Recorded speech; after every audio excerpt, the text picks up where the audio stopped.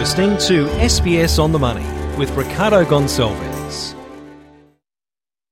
Hi everyone, it's your daily 10-minute business and finance news wrap from the SBS Newsroom on this Monday, the 12th of September 2022. Later, the big four banks have now all confirmed they will pass on the RBA's rate rise from last week in full to their variable home loan customers. We'll find out what it means for the banks.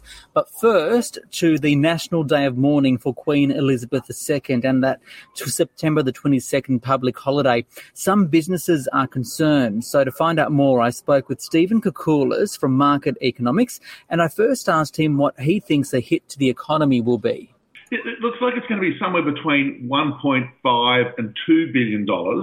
It's based on some work that's been done earlier by a range of people on the cost of having a day off, if you like, in terms of where there's been other proposals for public holidays. I think the issue for this one is that it's unscheduled. Yeah, we know when the other public holidays are well in advance and businesses can cope with that. But given that this one is less than 2 weeks away, that businesses will have to change their orders. So, for example, there's a lot of discussion about healthcare providers having to reschedule their appointments. Getting a car service for that day. What happens to the car business that's doing that? Event organisers, there's been a whole lot of events that happen. So it's just very disruptive to the economy. And while people who get paid more to work the penalty rates on a public holiday, that is simply a transfer. That's not part of the issue. It's the fact that less activity happens on that day. Who will be the hardest hit, do you think? Oh, look, it relates to the services side of the economy. I think that's going to be where the disruption is going to be occurring. And for people who are on a normal wage and salary, they're probably celebrating because they simply get a day off and they get paid exactly the same amount. The issue, however, is for small business owners in particular who, for example, if you're a cafe owner, do you open on that day or not? To take a slightly different example. So it's going to be the areas that provide the services and the small business sector that's going to be hit hard. Wage and salary earners, they'll probably muddle through and be okay. Is it the right thing to do, though? How do you get the balance right? Oh, look, I guess we're all grieving the passing of Queen Elizabeth II. It's a shock and it's an extremely important issue in the fabric of the Australian Constitution and politics and the like.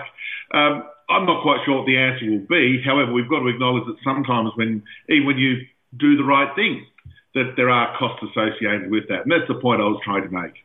And just finally, what would you say to those businesses being affected by all of this? Well, there's nothing much you can do about it other than to realise that your business is being disrupted for the day. I'm already aware of businesses, rushing around trying to reschedule things that were penciled in for the 22nd of September. They're no longer being able to provide those services. So customers are being disrupted and the businesses themselves are being disrupted. So that's just the consequence of what's happening with the public holiday for the morning of Queen Elizabeth II. Stephen Koukoulas there from Market Economics. Now, the Australian share market today rose 1%, to 206,964.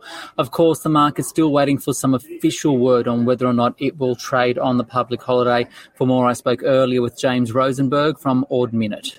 James, at the time of recording this interview, we still haven't had official word from the ASX about whether the public holiday on September 22nd will mean no trading on the ASX. But let's assume it does go ahead.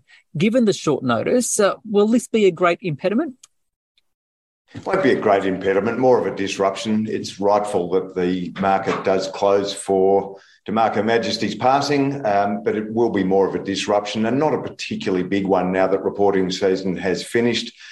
Soul Pattinson and Brickworks were both due to report that day. They're now going to report on the 21st instead of the 22nd.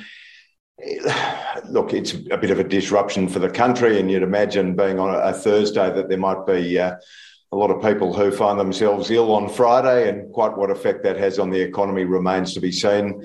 From the ASX's point of view, they lose a day's revenue, but as I mentioned, more of a disruption than an impediment. And I know about those changes because we are doing an interview with the CEO of Brickworks a day earlier now than expected. Today, the market is up. Why? following a strong rally in the US, continues to have a bit of a recovery. Some tech stocks, which have been heavily sold down earlier in the year, have caught a bid. Retail stocks in the US have improved. And so we've seen that flow onto markets around the world. Australia's, our market's up about 1.1% at the moment. It's a broad-based rally. BHP's leading the way, is added about 20 points. Rio, Fortescue, Mineral Resources are all strong in that sector, but consumer stocks are strong, telecommunications. It's really spot the company that's negative, and those that aren't particularly down. CSL, for example, has taken about 3 points off the index. So it's a broad-based rally. Be interesting to see how long it lasts. We've got some important data to come out of the US later this week. How closely watched will it be? Well, it's always closely watched. We've got producer price index coming out. That survey is expected to be flat after falling in the previous survey. Retail sales and industrial production on Thursday. But the big one is Tuesday night. That's CPI. It's expected to be 8.1%, which is down a little bit from 8.5% previously. The market is viewing that inflation has eased a little bit, hopefully peaked, but certainly eased a bit with fuel prices coming down, shipping costs and so forth. And the Fed market will be watching it very closely to try and guess how much action the Fed is going to continue to take. They've said they're going to continue to take action. And in Australia, we've got business and consumer confidence surveys coming out, and also employment. That is expected to be steady, unemployment steady at 3.4%. We've now also heard from the big four banks, Westpac today, each of them passing on the RBA rate rise in full to their variable home loan customers. What's your take on the banks right now? Well, the banks are really a proxy for the broader economy. They reported reasonably well, where they're able to pass on any increases in their costs, in interest rates. You were mentioning that in mortgages.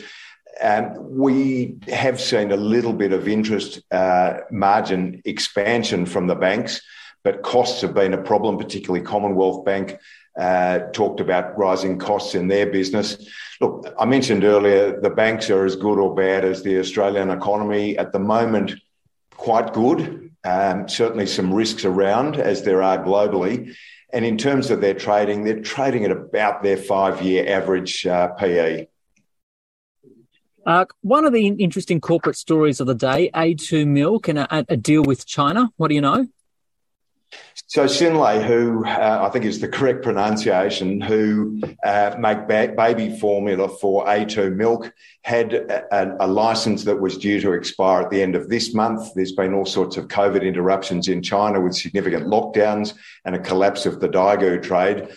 They've announced that licence has been continued under the current regulations through to February next year, and they're very confident of being able to renew it under the new licence arrangements.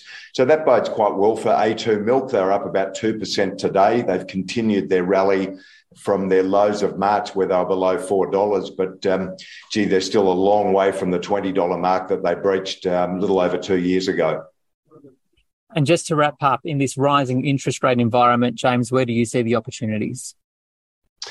Well, any sort of difficult economic environment poses both threats and risks. And a rising inflationary environment is difficult for companies with a lot of debt and difficult for companies that don't have the ability to pass on any price rises.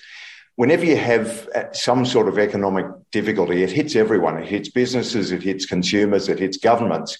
And those that are in a poor financial position or poor management really struggle. In the terms of companies, they tend to trim margins, they discount to try and maintain or increase market share. But that is a very difficult game to play for the long term, and very few of them do it successfully.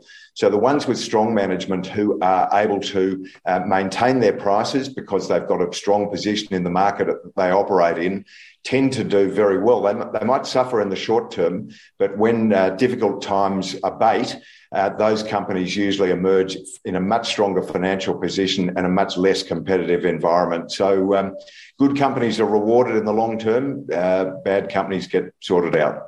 James Rosenberg there from Ord Minnett. This SBS On The Money podcast is provided for informational purposes only. The content on this podcast should not be understood as constituting advice or a recommendation. It is not personal advice and does not consider your personal circumstances or objectives. You should contact a licensed professional before making any financial decision.